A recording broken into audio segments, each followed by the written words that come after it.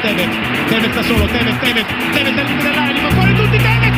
Oh my goodness! Have you seen a more freakish goal in A-League history? Pajero! Yes, you did! I swear you'll never see anything like this ever again!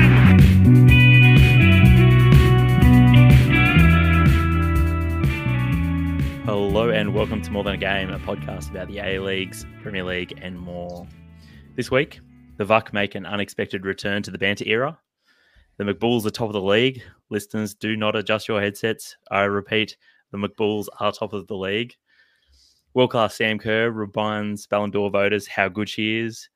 And of course, I'd be remiss if I wasn't to mention world-class Arthur Masuaku's stunner at the London Stadium.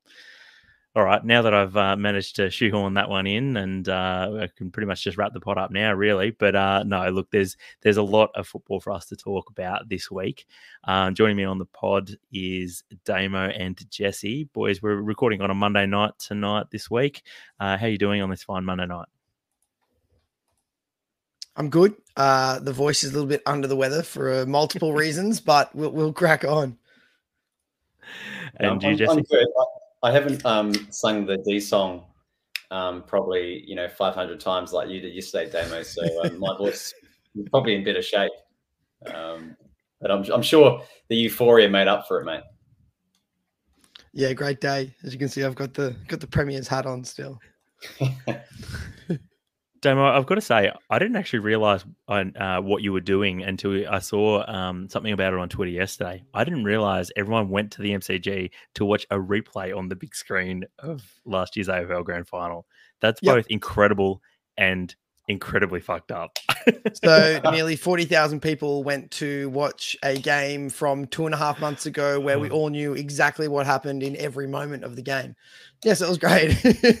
I reckon there would have been 40,000 partners going, you're going to the stadium to watch a repeat of it? Pretty much. All right, mate. Let's get into some football, though. Jesse, what about you, mate? What was your moment of the week? On any usual week, it would be Origi banging in a last-minute winner. But I'm going to branch out a little bit here and a hat tip, pun intended, to the arrival of the Phoenix with the women's team this week. And the double header and the gong. Now that I say that out loud, it does sound a bit weird. But the double header at the gong and the early kickoff, and then the men's at 7:30 afterwards, or 7:45 afterwards. It was great to have two games, same teams playing. But first and foremost, it was wonderful that history was made in the Phoenix fielded a women's team who held their own to a 0-0 draw, which we'll talk about later on. So plenty of great moments this week, but hard to go past that one for me. Nice one. What about you, Damo? My moment of the week has to be Sam Kerr and the Ballon d'Or, top three. Moment of the week?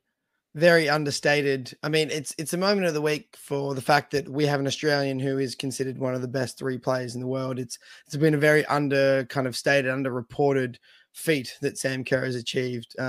Although we think she should have won, and we would have loved to have seen that. Wasn't to be, but to finish third in a Ballon d'Or is nothing to scoff at. So an incredible achievement. So I've got the makeup of the votes for the Ballon d'Or. So Alexia Putellas, she got 186 points in the votes, and Sam Kerr got 46. So a little ways off in terms of the voting. I think second was not much higher than Sam. So I guess she's thereabouts, but still the vast majority of the overwhelming majority of the pundits seem to think that Alexia deserved to take out the prize this year. So, well, she was a superstar in by far and away the best women's team in the world. So, makes sense. It helps, right? All right, and for me, look, it's been a big week. There's been a lot of great football going down. Obviously, the Wolves pushed the Mariners all the way in the FFA Cup, the FA Cup. It wasn't to be in the end, so I couldn't quite make that my moment of the week this week, but it was a lot of fun. I have to use, I guess, kind of like what Jesse would do and just use sort of a big club result though. Saturday night's big win against Chelsea for West Ham. I really can't go past that. It was a special night. All the boys were there. It was a really good turnout at the pub as well. Plenty of people were in song. The beers, the English beers were flowing as well. Just a great fans, night. And fans were infighting against each other in the pub. I mean, typical scenes for West Ham fans. I actually don't remember that, but it was me and George. and look, I probably do have to have a shout out for George. Chelsea supporting George came to he's in Australia only for a couple of weeks while I think he's here for a wedding and also to see his family. And he came to a West Ham pub to watch West Ham beat Chelsea. So I think I've probably got to give shout out to George for moment of the week as well for that. It was a very good sport. Thank you. But Jesse, what about you? What didn't you like this week? Oh, guys, like it's pretty hard to find anything. I mean, when I was really looking for something to pick out, I was thinking a bit about the Phoenix game with Sale. I mean, Ollie Sale's been really, really great for us, and there's never really been an opportunity for me to say much bad about him at all.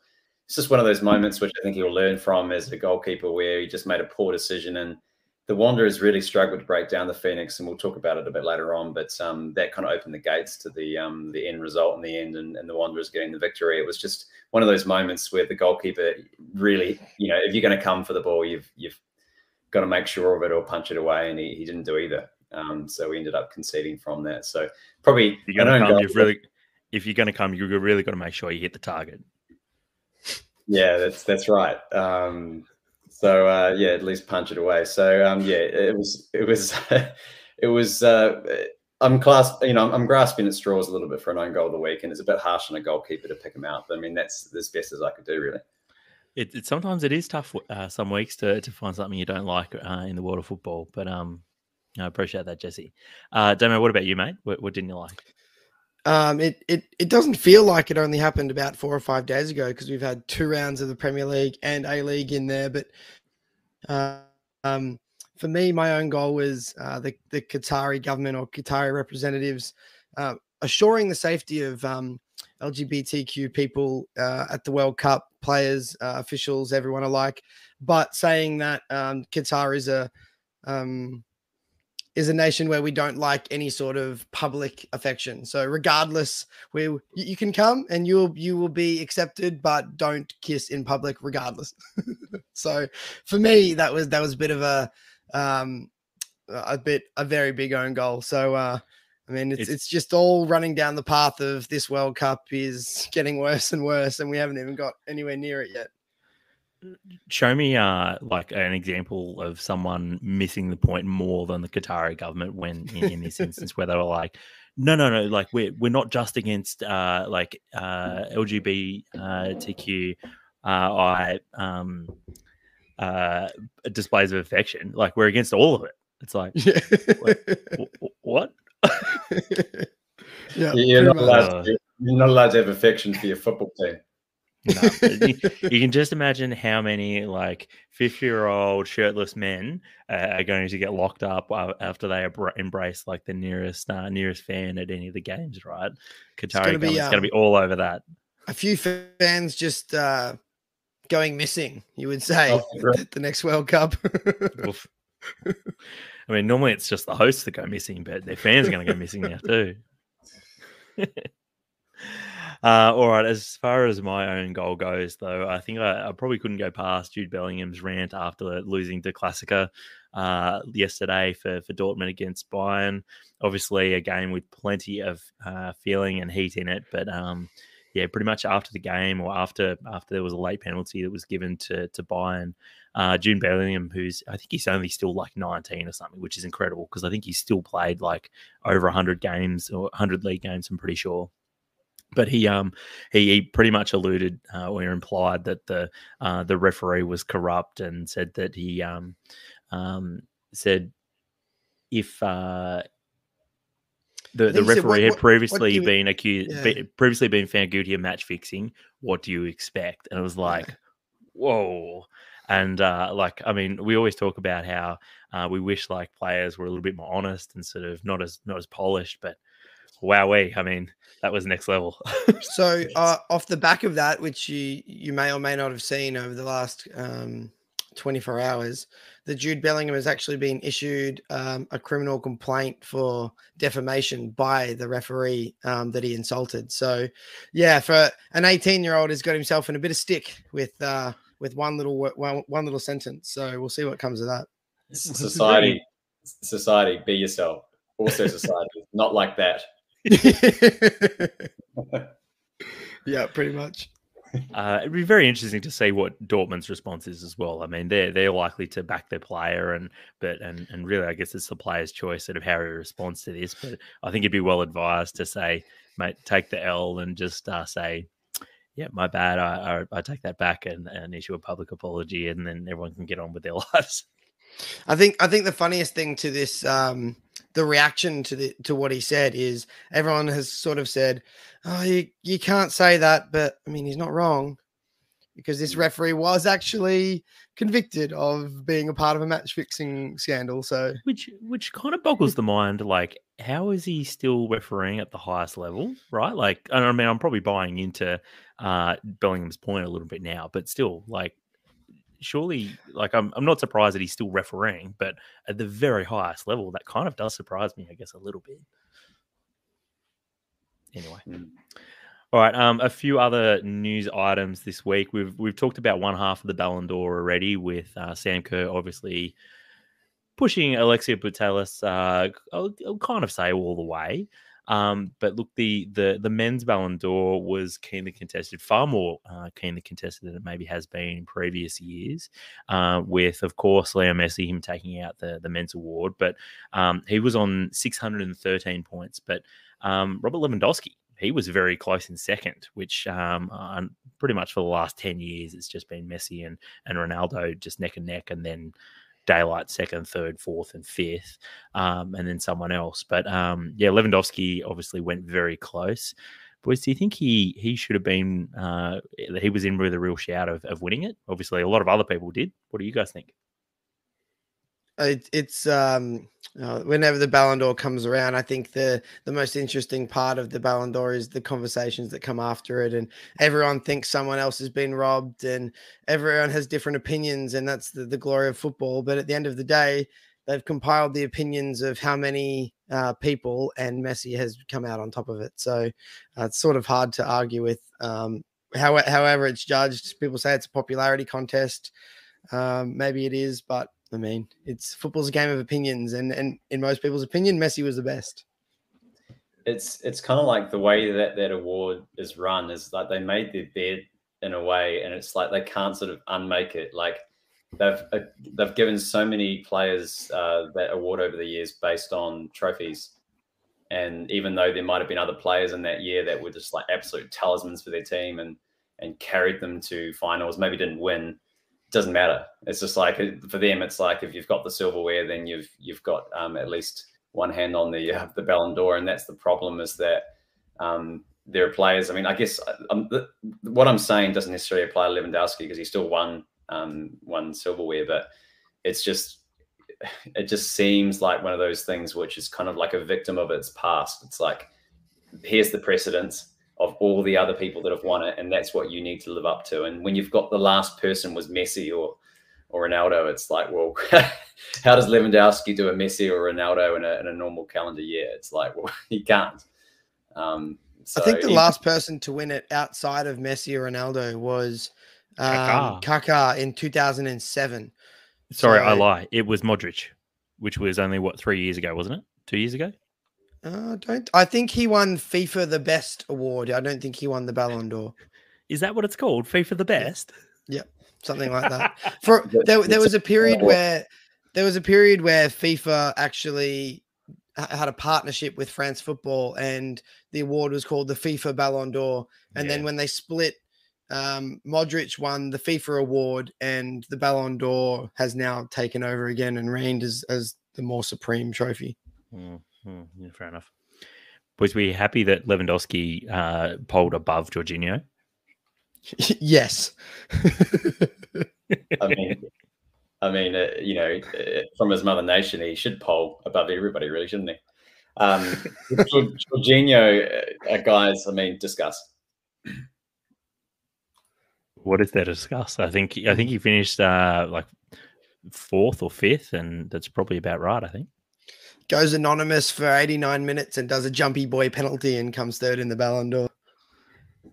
Great assist for the first goal against Chelsea, though. Got to say, that was his back pass to Mendy, might add. Anyway, I'm going to shoehorn West Ham at every opportunity on this pod, and we'll probably have about 5 listeners by the end of it. But let's move on, though. Sticking with Sam Kerr. Sam Kerr and the Matildas played against the USA on Tuesday in Newcastle in front of just over 20,000 screaming fans. Great turnout for the fans, but I think they probably would have been a little bit disappointed with the performance. Decent result in the end with a 1-1 draw. They conceded in the first minute and then got a pretty late equaliser.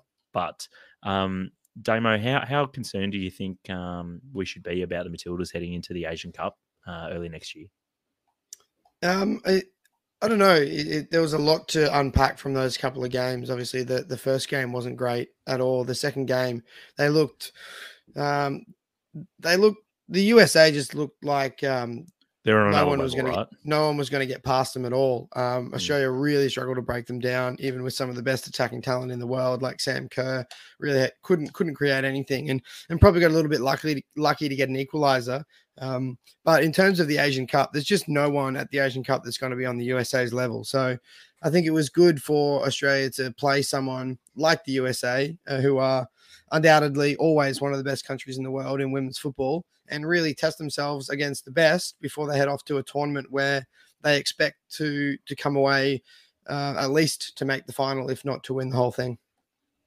Just going to come in here with a completely outside opinion and also say that I think if you think back to the last major tournament, I think maybe a few of us forget that, Australia did actually struggle at times to score goals. I think that we sort of just see so many of the players now doing so well in the Premier League and outside of that in Europe as well. And they collectively, there's some great players there in that Matildas team.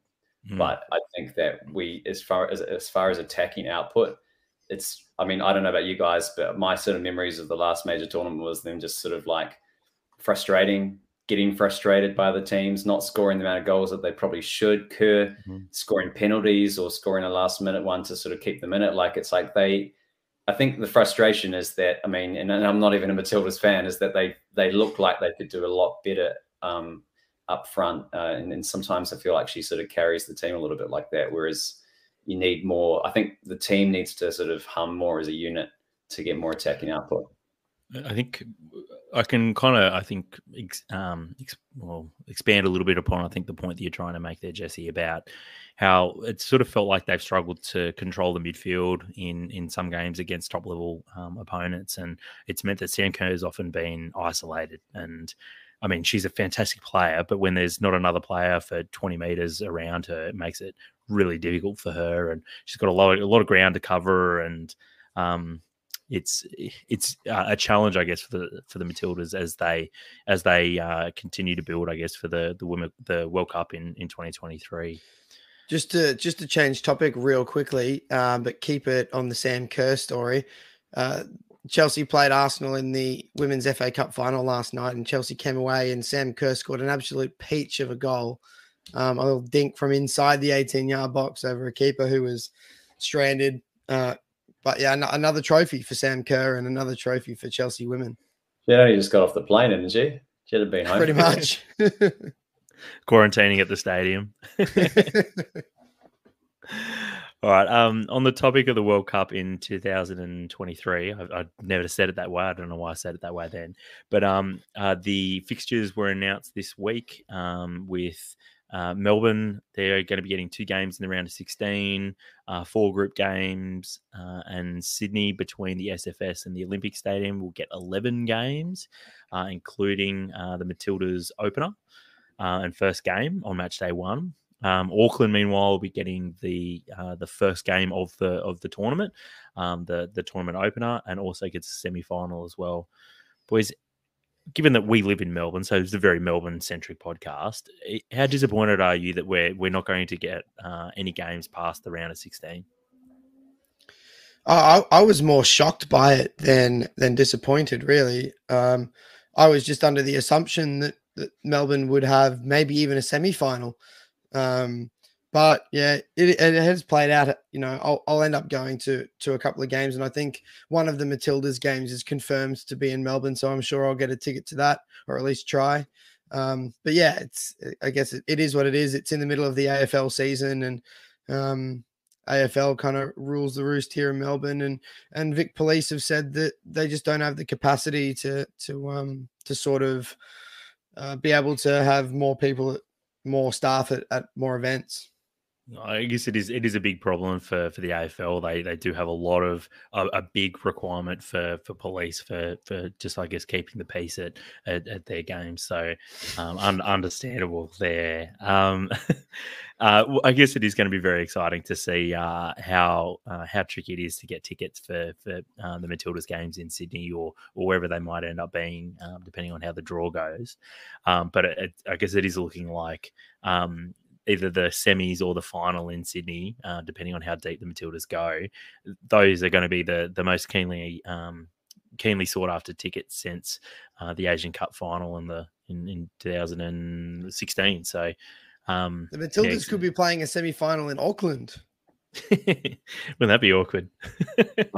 You know, they'll get the greatest hospitality, guys. Don't worry about that. Roll out the black and white carpet for them. All right, boys. Let's get into some A-League, shall we? These moves looking real nice in the future. These moves looking real nice in the future. These moves looking real nice in the future. Roll up on them and it look nice. Yeah, we look nice. Future looking nice. We don't need to tell them We twice. come the future. Yeah, we look nice. Future looking real nice. We don't need to tell them twice. We come the future.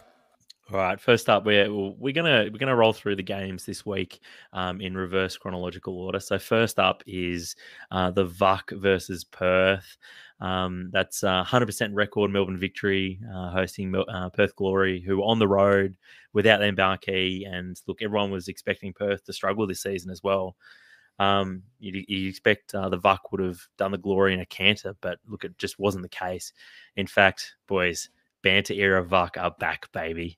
So look, 3 cracking goals from Burke Roy, Kieran Bramwell, and Bruno Fornaroli gave the Glory the 3 points and demonstrated that Popper still has got plenty to do with the VUC. Boys, is there a better sign that a team didn't play well than some people saying, or some fans saying, that Lee Broxham earned points in their 3-2-1? Yeah, it's not a good look, is it? I think he's been at the club the whole existence, and he's still polling points in a vote count. It's not good, not the best. Look, I just thought it was great. I was on Swan Street, obviously late yesterday, leaving the MCG, and it was packed with Melbourne Victory fans about to head off to Amy Park for this game, and you could just feel this air of arrogance and confidence that Melbourne Victory sort of portray when they're playing well, and well within reason. They're a big club that win a lot of stuff, but it couldn't have come at a better time for Melbourne Victory to lose the way they did after the big ones they've been giving for the first couple of weeks. There was quite a gust of wind last night, and I could only attribute it to just a huge exhalation coming from where the game was played, just going ripping Melbourne. The cool breeze of exhalation, and also just coming down to earth a bit. But I mean, boys, we'd be remiss to not actually acknowledge the reason why a lot of them will say they got steamrolled, and that's a game-changing red card, which, you know, you can't kick a person in the face. Well, I had a question about this. Go on. So my question was, we posted a tweet a while ago about someone getting a yellow card, and we said, why didn't VAR review that? And we got absolutely blasted for not knowing the rules that you can't overturn a yellow card with VAR. So what happened here? He got yellow carded originally, and then VAR told him to go and have a look, and he overturned the yellow card to a red card. So what is the rule? They did that in the Premier League as well. We've seen that in the Premier League. I don't remember the exact incident that was in question, but I guess the difference with this one was upgraded from a yellow to a red. And that's the important difference here, was that they said, no, it's not whether this is a yellow or not a yellow. This was whether or not it should have been a straight out red card. And boys, I guess I got a follow-up question for you. Which red card was worse, Roy O'Donovan on Lawrence Thomas or Ramachan on Sunday? Was the Roy O'Donovan's the one that left Earthworm Jim with the strapping around his head, right? That's the one, yeah. The one. Yeah, that was pretty bad. He had like stud marks in his cheek. I'm gonna stick with that. Oh, boo! Won't bite. Come on. Yeah, it was pretty bad. Boys, question from listener as well. Through House, he asks, who would you rather fight, Steve McGarry or Kurt Ames? I'd probably go home, leave them to fight each other. Yeah, just say you wouldn't believe what he said about you in this league. Boys, we haven't talked a huge amount about the actual game, and only haven't caught the highlights myself. I do have to say that I want to throw out about the XG of this game, and it was 0.53 to 0.67. So I've got to say that this, although the score did kind of blow out a little bit, this was not two teams creating heaps of fantastic opportunities. So, look, if there is one thing that maybe the VUC can hold up in their own court about this performance, and I guess moving forward, is that they still didn't really give Perth a lot of opportunities in the second half when they were down to 10 men. So, I think as much as we joke about the VUC, and that's kind of an embarrassing result, especially against Perth and this Perth team, I think it's I think we need to wait and see and see how they go next week to really get an idea of how they're going to be going this season. Yeah, and to be fair, it took a few spectacular goals to make that scoreline. I think Burke Gilroy's strike to open the scoring was brilliant, and Fornaroli replicated his opening weekend goal, maybe just with a little bit less height on it. So yeah, two fantastic goals, and Burke Gilroy with a great whipped in cross for the second goal as well. So yeah, they were all brilliant goals, and that's kind of the only thing that really broke victory down. If there's one great thing as well about this round of A-League, was that the goal of the week is actually going to be really tricky this week, right? Because you had Burke Gilroy, his effort, Fornaroli's absolute banger, and then I really liked the goal in the MacArthur Mariners game. I thought that was an absolute peach of a goal, just purely not so much the goal itself, but just Danny De Silva just putting Runtonic just on his ass on halfway. I thought that was fantastic. But look, he sent him back to Campbelltown. Who's going to claim Gilroy as their boy? I mean, it's just it's a ticking time bomb, isn't it? Didn't someone? I thought someone would have. Yeah, I don't recall anybody gassing him up, so I feel like he's what do you say in draft? He's a free agent. Wasn't he at Brisbane last season? Yeah, he was on an injury replacement contract at Brisbane. They signed him from, I think he was at Hume or one of the Victorian NPL clubs he was at, and he was at Brisbane for about 8 weeks, and then just didn't sign a first team contract, and now he's gone to Perth, and he's been brilliant. So our loss. You didn't want him. And we've got Jack Hingett, so love that. Rip. All right, I've kind of already transitioned into the MacArthur Mariners game nicely, and I've already probably mentioned the best part about the game as well, which was Danny De Silva skinning Tongik on halfway, and then they ended up playing it through, and Bozanic, he was credited with the own goal, but arguably harshly so, because I think it probably should have been Davila who actually got credited with the goal, truth be told, but anyway, this is why I think that was off target, wasn't it? I thought it was on target, but I mean, I didn't see it from behind. If you look at the shot from behind, it looked like he dragged it pretty wide. So I think that's the criteria for an own goal. Yeah, all right, fair enough. You got to take the rough with the smooth when you're living Davila Loca. But I guess, look, this was an interesting game for a couple of reasons. The McBulls played this one at Penrith, which is a whopping 50 Ks from their regular home in Sorry, did you say Campbelltown. Did you say Penrith? Penrith there, the Riff. Yeah. Which is like, I mean, that's also firmly Wanderers territory as well, which, I mean, it's just a bit average. But having said that, though, it is a good sized stadium, and I did see a couple of brown patches, and like the pitch didn't look ideal. Probably still a lot better than Campbelltown though. So burnouts. Yeah, exactly. But look what else. So interesting factoid about this game as well. You had Mark Birigidi, who was suspended for that absolutely just piece of violence midweek in the FFA Cup. When I think he just basically sort of threw the shoulder in the general direction of a player.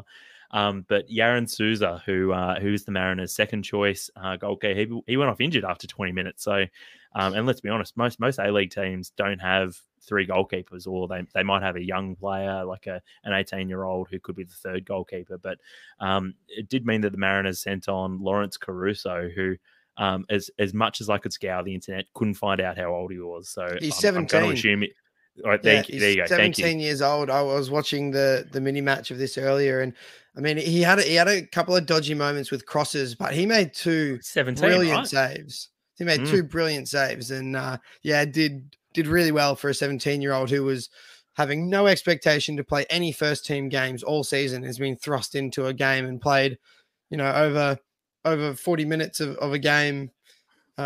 At A-League level in round 3. So, yeah, good on him. Almost 70 minutes, yeah. So, fantastic stuff for him. And, I mean, this is how Matty Ryan got his start at the Mariners as well, right? I think he was only 18. So, you never know. We could have unearthed the next Matty Ryan sort of inadvertently this weekend. So, remember the name, Lawrence Caruso. Boys, I mentioned it at the top as well. The Bulls with 2 wins and a draw are top of the league. Did you have this on your bingo card? I'll say Jesse certainly didn't. I've got beef with that club. Oh gosh! And boys, a bit of a stat as well. So Adelaide, the Wanderers, and the Bulls are the three unbeaten teams at the moment. Although Adelaide haven't actually won a game yet, so you've got to take that with a little bit of grain of salt, though. So, yeah. Next up, Sydney, they hosted Newcastle Jets in a really fun game on Saturday night at Cogra. LaFondra opened the scoring for Sydney from the penalty spot. Then he set up Elvis Kamsoba for Sydney's second. Yep, that's right. Elvis Kamsoba is scoring goals now. Sydney were up 2-0 after 35 minutes and looked to be cruising. But then the game kind of got away on them a little bit in the second half with Pena sliding one through to Tino Yule. I don't know when he suddenly become Tino instead of Valentino, but look, he slipped one through past Redmayne after VAR interference to rule the goal was onside in the end.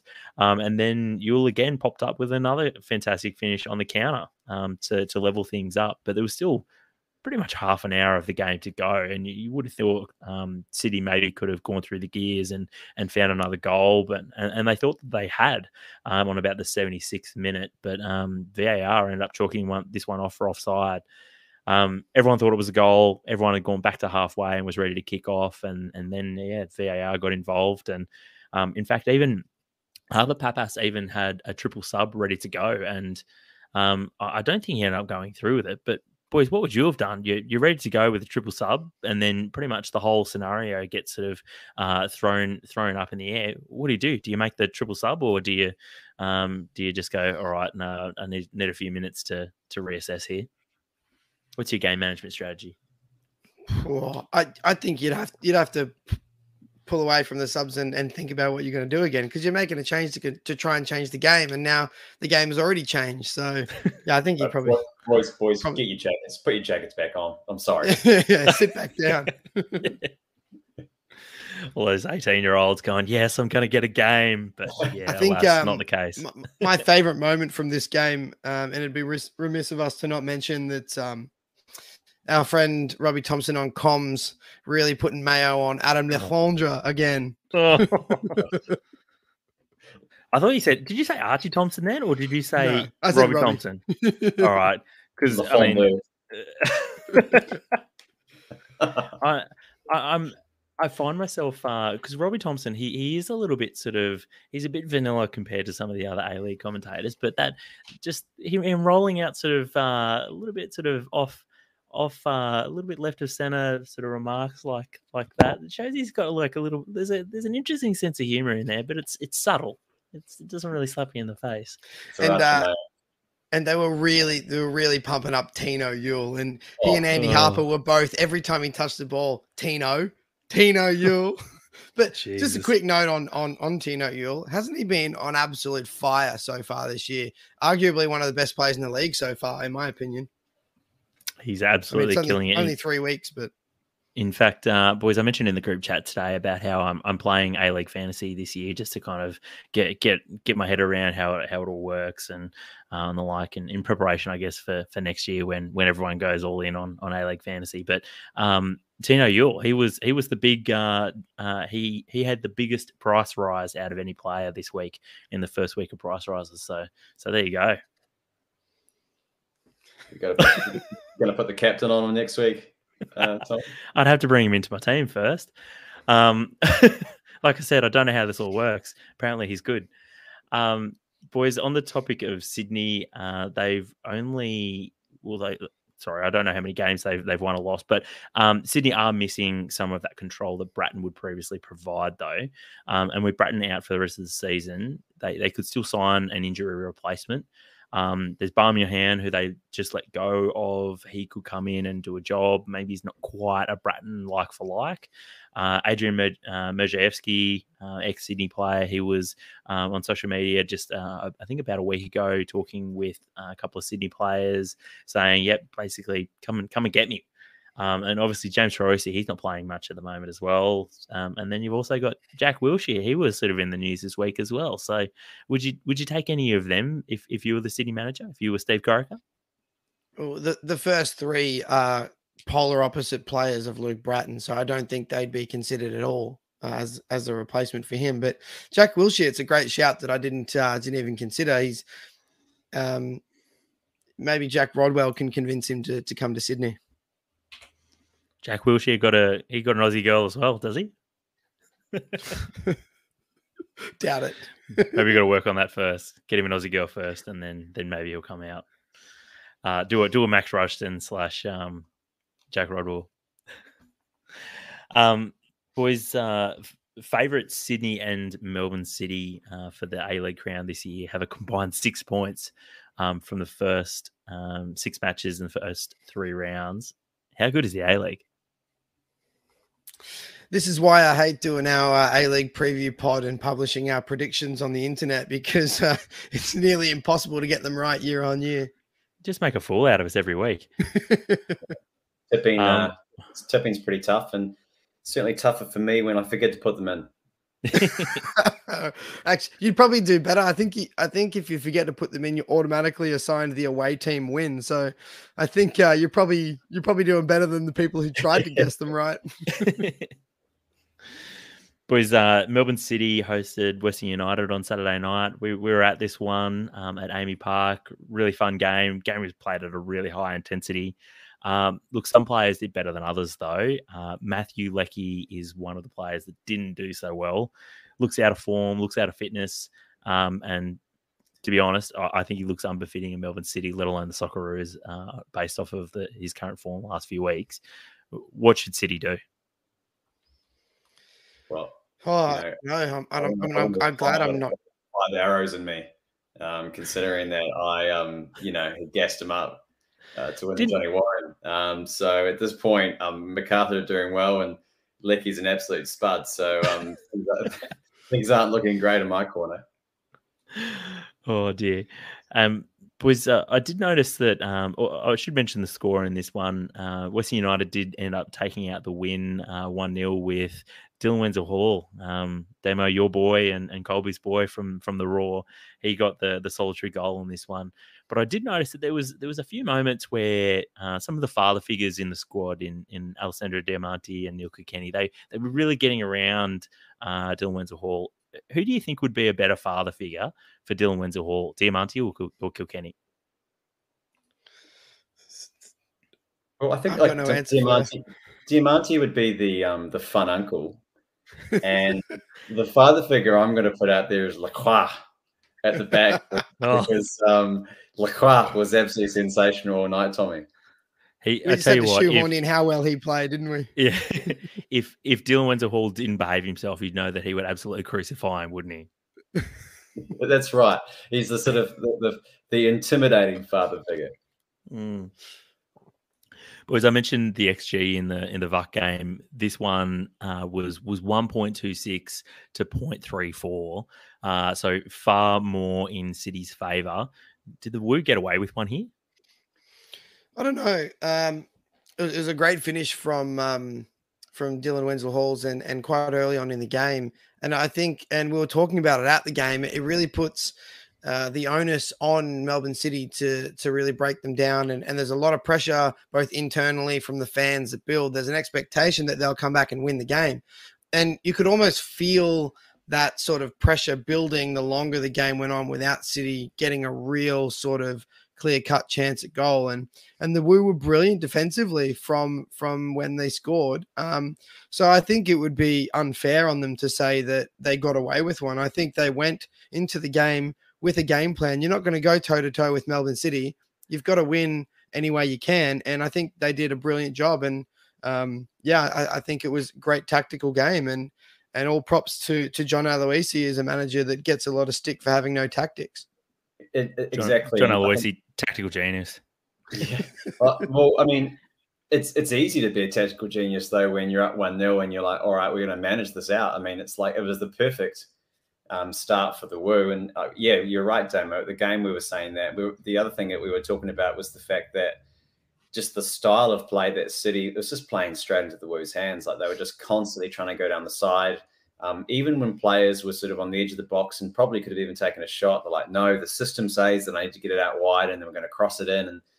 And the reason why I was making the shout out to big number 4 for the Woo earlier on was because he was so prominent because his job was to clear ball after ball after ball. And it was just, that's his job. But he should, if you really want to beat the Woo in that instance, you've got to take the centre backs out of the game. Like they were just basically doing what they want to do, which is just clear balls coming in from the side of the box. So it became predictable, it became lethargic. And I think touching on Damo's point, it's kind of shows how vulnerable these teams can be when they go behind instead of having it their way and starting on like a house on fire. It requires a different set of skills and resilience to come back after you've gone down from an early goal. So that'll be interesting to see how City bounce back. Can we already just label the Woo's big number 4 as the A-League's Virgil van Dijk, the big Rolls Royce at the back? I may have said that on Saturday night. Say it on the pod, coward. I'm too busy saying Lacroix. All right. Brisbane, they hosted Adelaide in the sweltering heat up in Brisbane on Saturday in the earlier game. Unfortunately, the action on the pitch wasn't as hot as the game, with this one finishing scoreless. Ivanovic missed a tap in, and Stefan Mork went close as well for Adelaide, hitting the post, and it then rebounded off goalkeeper Macklin Freak. Harvey Norman Lopez was shown a red card with 10 seconds left in the game for a second yellow, though, and that has got to be one of the stupidest things I've seen all weekend because it was a completely unnecessary tackle, let alone yellow card, and for him to get sent off as well is just stupid. Maybe he doesn't want to travel next weekend, although Adelaide probably have a home game. Like someone having an argument with a bouncer at like 3 a.m. and you just like just walk away, bro. Just walk away. Let's go. I'm going to give this guy a piece of my mind. And you're just like, see you later. But Damo, question for you. At Feely's Nabi Lad, he asks, is there any hope for the Raw? I think there is. I think, I feel like I've been repeating myself week after week, that there has to come a time soon where that they play good patches of football at times and people come off the back of a game and say, they could be good. They could be good. And it's almost feeling like that time has now come to an end. And if they don't get a result next week, and the week after, Warren Moon's job could be gone by Christmas. So, or at least by the new year when fixtures start to pile up around that period. So, yeah, there's a lot of pressure on Warren Moon for being a very reactive kind of manager. He's brought a lot of young players in with very little A-League experience. It's a very MPL experience heavy side. The youth players. It's good to see them getting some game time, and there's some promising players there, but there really seems like there's parts missing, and they can't string a full game of good football together. They play great football in patches, but it's just not good enough at that level. Fair enough. Boys, there was a big head clash in this one in the Raw box between Stefan Mork and one of the Raw players. I got to throw it out there. I don't think there's a harder head in the A-League than Stefan Mork. So who do you think would win in a fight, Stefan Mork's head or Ramashan's foot? Stefan Mork's head could win in a fight against a brick wall. So I'm going to go with that. Yeah, and then Suchek out of nowhere. Yeah. Oh dear. And look, finally on Friday night, Wellington, they hosted the Wanderers kind of in Wollongong. First game of the round. Jesse, as our resident Knicks fan, were you more disappointed with the results or were you more positive about the performance? Yeah, it's like there were actually periods of that game in the first half where the Phoenix made the Wanderers look really average. And I think Wanderers fans would actually say the same, because I hopped on the tour at halftime and they're basically just like, there was a lot of them that were just like, okay, so what point do we just say Robinson out? And they were blowing up. Yep. They were not happy. So I think that, we can probably agree on that. But the second half, there definitely were periods where the Wanderers picked it up, and then the Knicks really notably sort of tired after about the 70-minute mark, or maybe their inexperience started to show. And it was quite obvious because the Wanderers hadn't been able to play direct all night, but all of a sudden they were threading passes through the midfield and actually making it look really quite paper thin. So in the end, they probably deserved that goal. I think the Knicks deserved a goal as well, but their sort of time had passed and they hadn't taken their opportunities, which, as I said to you, I say this every week, they are the Brighton of the A-League, basically. Create a lot and just can't quite put it away. But the last goal, obviously, our goalkeeper's gone up for it and the ball's gone away and the guys run the length of the pitch and scored. So the scoreline maybe flatters them a little bit. But I think all in all, maybe it should have been a 1-1, but I think that you just have to give it to the Wanderers for the fact that they were clinical and we weren't, and I can't sort of criticize them for that. And it was just a goalkeeping error really that separated them in the end. So bit of a shame. You mentioned the Wanderers' performance there, and it's probably an opportune time to give them a little bit of a shout out for maybe the quality of their performance. The Wanderers fans, they were pretty scathing at halftime, and I thought it could be summed up pretty well in one tweet, which I'll paraphrase, which was that patience seems to be running out with Robbo Ball. He's had 2 full preseasons. He's got his own carefully curated squad, and he should have all of the ingredients to make this work now. By now, this should be like a top 4, if not top 2 side. And I mean, it's just not. It's still I think this team is going to struggle to make finals based off of their performances so far this season. So I'd be very disappointed, I guess, if I was a Wanderers fan. But look, still, just the thing about the A-League is that just because you play poorly in the first 3 weeks doesn't necessarily mean you're going to play like that for the rest of the season. So we'll have to see what happens from here. But look, we're going to talk a little bit of Premier League now. I'm on fire.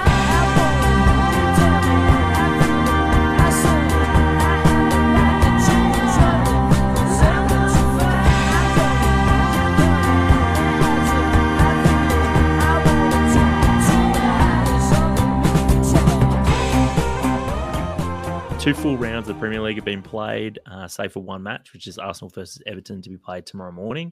Australian time. So look, we can't talk about all 19 games, but we'll pick out some of the better ones.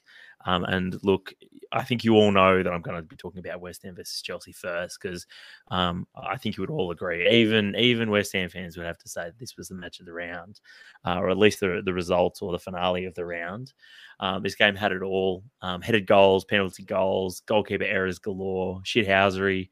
At least localized in the pub we're at. It had songs and beers at the pub.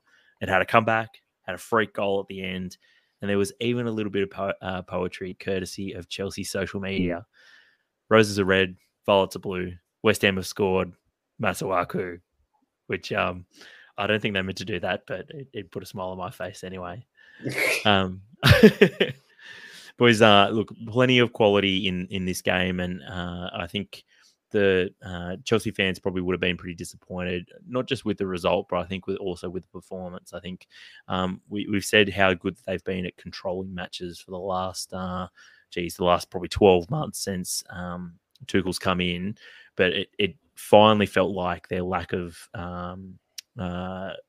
I guess pointy end success, whether it be Werner or Lukaku, that kind of finally came and bit them on the backside, and they weren't able to control the game in the same way that maybe they would have been previously as well. Boys, a couple of observations. In fact, no. So first up, Joe Cole, he mentioned he called Arthur Masuaku, called him world class. What do you make of that?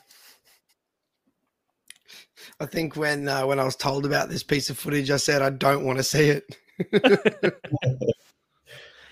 Yeah, it was a bit that way. But look, like I mentioned before, that this game really had a couple of great finishes, but also had a couple of hours from a goalkeeper as well, or just moments where the goalkeeper maybe should have done better. You had Fabianski, where he let Mason Mount score at the back post. Probably should have done better there. Obviously, you've got Silva's header as well, where Fabianski does get a hand to it, and probably should have done better, I think. And then obviously you've got Mendy's worst performance in a Chelsea kit by some way. Gave away the penalty needlessly when he probably just could have put it out first time. Obviously, there's the freak goal that Masuaku hit, and then also I think Mendy probably could have done better, although maybe it's a bit more forgivable. The Bowen strike as well. So. I'll tell you what, mate, if we judge it on your criteria, there'd be no goals in the Premier League every weekend. I mean, I think we need to look more at the quality of the strikes rather than the goalkeeping errors, because, I mean, the Bowen shot was just a beautiful hit. Going back further, like the Mount shot was a beautiful hit. I don't think you can criticise your keeper too much for that. I think maybe for the Thiago Silva, you could say maybe a little bit soft, but still, like, they weren't howlers by any means on Fabianski's side. But it's not Mendy's fault that Thiago Silva no one was within an arm's length of him when he got a head on that ball. So it's like who was marking him at all? But if we want to talk about the last goal, the MTAG favorite cross come shot, I'm not sure if you guys have seen Masuaku's tweet. Have you seen it? Masuaku, he tweeted, so was it a cross or a shot? And then a couple of laughing faces. And then in bracket, hint, I was just as surprised as you. So I think that answers your question. I wish he hadn't have said. I wish he hadn't just left us guessing. Yeah. So most players are very coy with it, and they just say, oh, I don't know. But he's clearly admitted that it was a cross. They say that Arthur Masuaku is like the best player on the training pitch. And I mean, he's well classed. I wouldn't even say he's been stop-start in a West Ham jersey. I'd say he's just been stop and sort of in neutral. But I mean, he is capable. Like there was that moment of skill against Spurs a couple of years ago where he kind of did like an elastico around a Spurs player. So like he is capable of just weird things on a football pitch, and most of the time they're not good. But I mean, every so often he's capable of pulling out something just bizarre and incredible as well. So good for him. Boys, question for the two of you. Josh Watson wants to know if West Ham can maintain their place in the top four. I think at the moment, if you look at the top of the league, the top three are probably going to be far and away by the end of the year. And that fourth spot is really the best of the rest sort of thing. And at the moment, yes, I think West Ham are probably the best of the rest, and they've got some good results against teams above them and teams around them. So I think that's really the indicator of who will finish fourth. And West Ham are doing the best at getting points against teams around them. So yeah, from all indicator, I think West Ham can hold on, but yeah, we'll see, won't we? West Ham are still able to draw with Brighton and lose to Wolves, and so far this season they've beaten City on penalties, albeit in the League Cup. They've beaten Liverpool, Man United, Chelsea, Spurs, and Leicester. So yeah, like you say, Damo, they are doing very well at taking points off of the teams around them. So shaping up Arsenal versus West Ham in I think 3 weeks' time or 2 weeks' time to be a very, very crucial fixture for both teams. Moving on, though, Newcastle. They hosted Burnley and Newcastle won a game. How incredible is that? So, look, probably normally wouldn't have Newcastle and Burnley being the second game on the run sheet. But, look, I think it'd be remiss if we didn't celebrate the final team getting off the mark in the win column this season. Wasn't a particularly pretty win. Callum Wilson he scored the goal for Newcastle after Nick Pope's howler, where he just seemed to sort of kind of catch the ball and then throw it. But look, you can only score the goals that are put in front of you. January is looking like it's going to be really crucial for Newcastle. I think we know that they can score goals, but we are going to need to see if they can find a way to keep goals out and find some sort of control in midfield for Newcastle. But look, the other thing I did want to mention that with Newcastle winning a game, it's now Levante and Greuther Fürth. They're still the only two teams in the top 5 teams in Europe. Top 5 leagues in Europe, and the top 4 leagues in England to have not won a game. So congratulations, Newcastle.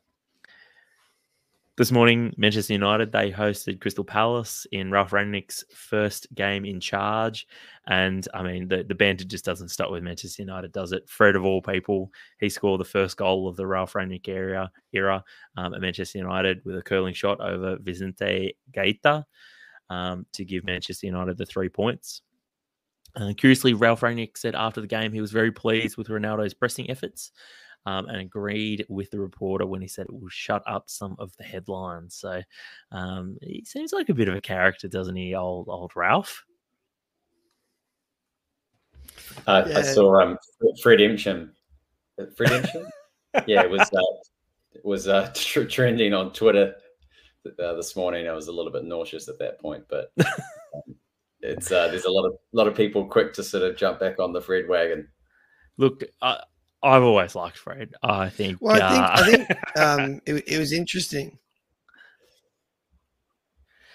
I think it was interesting to watch Fred because obviously Rangnick's changed the formation, and Fred in this game, as a lot of people have said before, is far more suited to playing that role as more of an 8 than a 6. If you want to put numbers on positions, he likes to do that third man running where he gets into the box late. If you want a comparison, he's the poor man's Ramirez for the way Ramirez used to play at Chelsea, where he would get into the box late, and that's really what Fred is best at doing and hasn't been really able to do because United don't have a 6, and he's really had to take that role on. So it'll be interesting to see how he comes along playing in a bit of a different role. Yeah, I think to, I guess, just expand upon that, I think part of the problem has been that Manchester United they still don't have a 6, right? It looks like Scott McTominay, it looks like he's going to be playing alongside Fred in like a double pivot. But I mean, tactically, I thought the most interesting thing about Ralph Rangnick's side was that, I mean, this was a carbon copy of what Hasenhüttl has been doing for the last 2-3 years at Southampton. It was 4-2-2-2 with 2 strikers, 2 deep lying midfielders, and kind of like 2 10s/wingers that have got a little bit of freedom to sort of move around and kind of do their thing, but they have to work really hard at pressing as well. So it also doesn't make any. It's not a huge surprise as well with Hassan Hudl. He was bookended by Ralf Rangnick at RB Leipzig for with 2 12-month stints. So we know where Hassan Hudl has learned all of this from, and so it'd be interesting to see how those two teams go when they actually play each other later on this season. So. Boys, Manchester United, they played the bottom 3 plus Brentford and Brighton in December. Very gentle set of fixtures. Are you expecting this to begin a good run of form for Man United, or you think they'll have a few blips and maybe drop points? Not on the semi-regular, but what are your thoughts?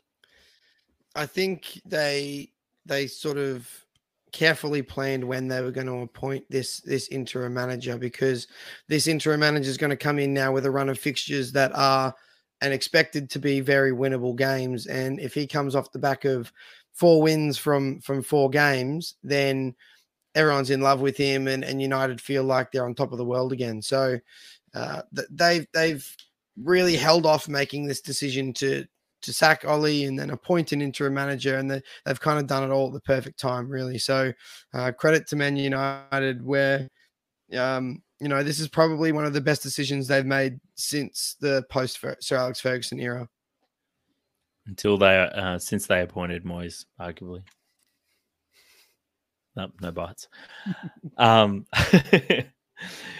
Boys, Wolves, they hosted Liverpool in a game that threatened to get away on Liverpool a little bit, as this one sort of drifted at 0-0 for quite some time. Jesse, Liverpool fan, you stayed up late for this one after getting home from the pub on Saturday night. Did you always feel like Liverpool were going to find a winner, or you felt like this game was going to stay 0-0?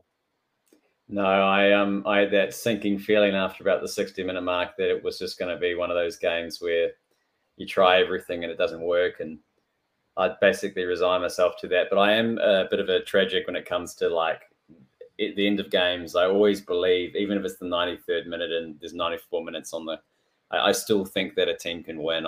It's sort of like, not to the fat lady sings kind of thing. And it really was pretty much the last attacking move of the game when Van Dijk chose to hit that diagonal. And at first you're like, we could be just ceding possession here. But then you see him cut out about 4 Wolves players in one pass. And then obviously you see what happens next with Origi. But yeah, there were a lot of fist pumps watching it in bed with my AirPods on. Were you singing, I believe that we will win? No, but that is something that I will add to the locker, and I will use it at some stage, Tommy. But no, it was. I think the last time this sort of happened with Liverpool, as far as wins like this, is kind of like Aston Villa a year or two ago, where we were, I think we were 1-0 down with about 5-6 minutes to go, and we scored 2 late goals to win it. Similar feeling to it, like much more like that title-winning year where we were actually, showing a bit of steel to win these games. And considering that Chelsea's been kind of setting the benchmark for that so far, you need to win these games. Like you really can't, especially when Chelsea drops points. I mean, I'm not unrealistic and think that we can win every week, but I think that when your rivals lose, you kind of need to take advantage. So. And take advantage you did with Chelsea obviously dropping points as well. But look, Southampton, they hosted Brighton, and Southampton looked to have all 3 points lined up, but Brighton managed to find an equaliser through Neil Maupay, pulling a rabbit out of his hat late on in the game. Jesse, if Wellington are the Brighton of the A-League, then who is Wellington's Neil Maupay? I'd say Ball. I think he just, promises so much and then just, doesn't score as much as he probably should. Maupay to a T. Yeah, I mean, I don't think don't get me wrong, they're not like players in any means, but I think if he's probably the closest person I can think of that's kind of underperforming what he should be. Yeah. Well, Brighton haven't won in their last 5 games, and they're still in the top half of the league. So a bit of a bad spell for Potter. Yeah, I guess they're really Wow, sorry, missed that. They're really benefiting from that positive start. I mean, if they hadn't had that good start, I mean, wow, he'd be under some real pressure by now. I mean, it's probably only really it's what Rafa Benitez is taking the heat off of him. But look, on the positive side of this game, Southampton doing bits, like they got another point after drawing with Leicester midweek as well. They're up to 14th, and they could be as high as 11th if not for goal difference. So, yeah, Southampton, Jesse, you're hating this, aren't you? This gets worse for my predictions. Just don't back anything I say, lads. Unbelievable. Another year, Southampton's done it again. Yep. The plumbers just like circling the drain and just never go down.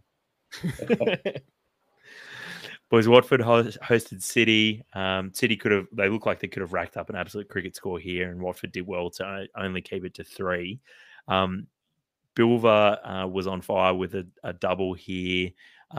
Boys, is Bilver the best player in the Premier League after Salah and Rice? He's up there with some of the best players in the league. It's hard to go past Salah. Don't know about Rice, but Whoa. I mean, harsh on Deckers there. You can't judge everybody based on an a cappella performance in a Twitter space. Okay, let's talk football. Let's talk football. Fair.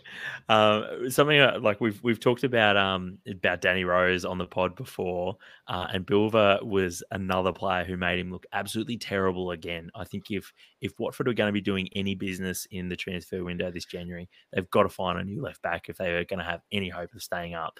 Because, I mean, Danny Rose, he looks non-league at the moment. He was terrible again. If you're going to put him out of his misery, you're going to have to use the silver bullet. Yeah. Oh, grim. Leeds, they hosted Brentford in an absolute rollercoaster of a game. Leeds looked like they were coasting at 1-0, but 2 second-half Brentford goals made it appear as though the result was slipping away from them. But alas, Patrick Bamford, upon his return from injury, equalised at the death, while Islam Meslier, who was also up for the corner. Both teams kind of look to be disappointed with the result after leading at stages of the game, but Damo, you've got a bit of a take on this, don't you, about Leeds' reaction to the scoreline? Yeah, you said both teams looked a bit disappointed. I think it's the complete opposite. If you see the way Leeds, the players, the fans, everyone celebrated in a home game, scoring a last-minute equaliser against a promoted lower mid-table side, it's not a good sign for Leeds, although they've got a couple of points in the last few weeks, which have been huge points. They've been circling that relegation zone and yeah, huge couple of points for Leeds. So it's probably more the fact that they've been able to pick up points again when they haven't been picking up many points lately at all. So it's probably more than that than the context about me just liking to shit on Leeds. So Leeds have been doing a Southampton recently by circling the drain the last few weeks, but pretty much. Spurs, they hosted Norwich this morning. Pretty regulation 3-0 victory for Spurs, who have quietly snuck up to 5th and still have a game in hand as well. So they could actually sneak into the top 4 if they win their rescheduled game in hand against Burnley, which is pretty wild to think that it wasn't that long ago that Conte joined the club and they've won three on the trot now. So things looking up very much for Spurs. And they did this as well with like a back three of Ben Davies, Eric Dyer and Sanchez as well. I mean, this is a back three that really have no right to be sort of even in like the top 4 conversation at the moment. But they're doing. I don't know where I said it, but I think I said earlier in the week that it's strange that when Spurs sack a manager or something like this, they always seem like they're always in crisis, but they're always within what is really Spurs' level. They're anywhere between 4th and 7th, and they don't really get any better or worse than that. But, I don't know. It's strange. They were only a couple of wins away from the top 4 with a game in hand, and they sacked their manager for that. So, yeah, it's all a bit, I don't know. It's very Spursy. Yeah. Finally, the other match of this weekend's round was Aston Villa knocked off Leicester. Leicester's poor form continues. And Villa's good form under Steven Gerrard continues as well. This time, Steven Gerrard was able to knock off his previous manager, Brendan Rodgers, which was a little bit spicy. But look, the result does see Villa go level on points with Leicester in 10th and 11th, respectively. Boys, a genuine controversial moment, and like there's a lot of VAR moments that really sort of like Sky Sports and the like try to make an incident out of, and really just aren't. But this one I thought was interesting, which was the Villa disallowed goal, where Schmeichel for half a second or like a hundredth of a second had his hand on the ball, and that was deemed to be that he had the ball under control. But as a Villa player, kicked the ball sort of out from underneath his hand. Do you think this one should have stayed a goal, or you think it was the right thing that it was called back? Goalkeepers are protected species, aren't they? Oof. Hot take. This is they are though. He's right. Like they are. It's just like I think the really tough thing about this rule though is that like we're getting into rugby league areas is like down with pressure. Was it down with pressure? Yeah, very similar. Very similar. How much time does he have to have his hand on the ball? I mean, in fast speed, I think he would have been a very nervous goalkeeper, thinking that he didn't quite get to it in time. But then when you slow it down, it does look like he got to it in time. So in rugby league, they have to apply common sense to, did he get it down with pressure in real time as well? So that might be where they have to head to with VAR. I mean, fortunately for the referees in this instance, this kind of thing, I can't remember the last time this has actually come up. I mean, I think I've seen this happen more in Sunday League than I've actually seen in like professional games where like or the keeper's only had one hand on the ball and he's applying downward pressure as you described it. So, yeah, interesting times. But look, very interesting times for Villa as they continue to shoot up the table and their resurgence under Steven Gerrard. Boys, two more games I want to mention. Obviously, the Liverpool derby with Everton hosting Liverpool. Jesse, I'm sure you enjoyed that result with Liverpool winning 4-1 at Goodison. What was it the Liverpool fans were singing? Walk home, walk home. They were singing walk home with hope in your heart to the Everton fans at the league early. Fantastic. I think they might have even been... I've got an interesting stat about the Merseyside derby after this game. That win by Liverpool at Goodison Park now means that Liverpool have won more Merseyside derbies at Goodison Park than Everton have at Goodison Park. That's grim. Poor bastards. Like no one wants. You don't want that to happen, do you? I feel bad for them. Pathetic. On the topic of Everton, though, they still have one game left to go this round. They host Arsenal. Obviously, Arsenal are in pretty decent form after a really good November. But, boys, do you see any result other than an Arsenal victory, though? Well, you guys are pretty... I mean, we talked about this on the weekend. You were pretty confident that Everton just didn't have a chance in this game.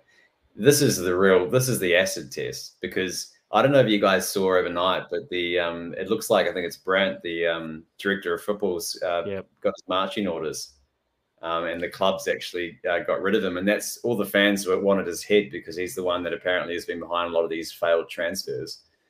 So a lot of the pundits I was hearing on the BBC this morning were talking about that basically this is Benitez behind the scenes getting his sticky fingers in there and saying it's either me or the director of football goes, and they've backed Rafa. Wow. So it is interesting because if that's the case, Rafa does have a reputation for wanting complete control in these circumstances, and he clearly wasn't happy with the transfers, and obviously you saw it in his interview as well, where he's complaining kind of with what the situation was and what he'd inherited. So the club's obviously had enough and they've got rid of the director of football. So tonight's game is going to be incredibly important to see how they react. I mean, I know they haven't got all the best players back, but they've got to show some mettle. Like they have to. The Go fans. my favorite sort of response to and people sort of saying how they need to react to this situation is that they say that Everton will need to get a whole bunch of yellow cards to prove that they were getting stuck in. So it'd be interesting to see how many yellow cards Everton get tonight to see whether or not they were really playing with passion. So. All right, boys, that pretty much wraps things up for this week, though. But before we say goodbye, I've got a prize to give away as part of More Than a Game FPL.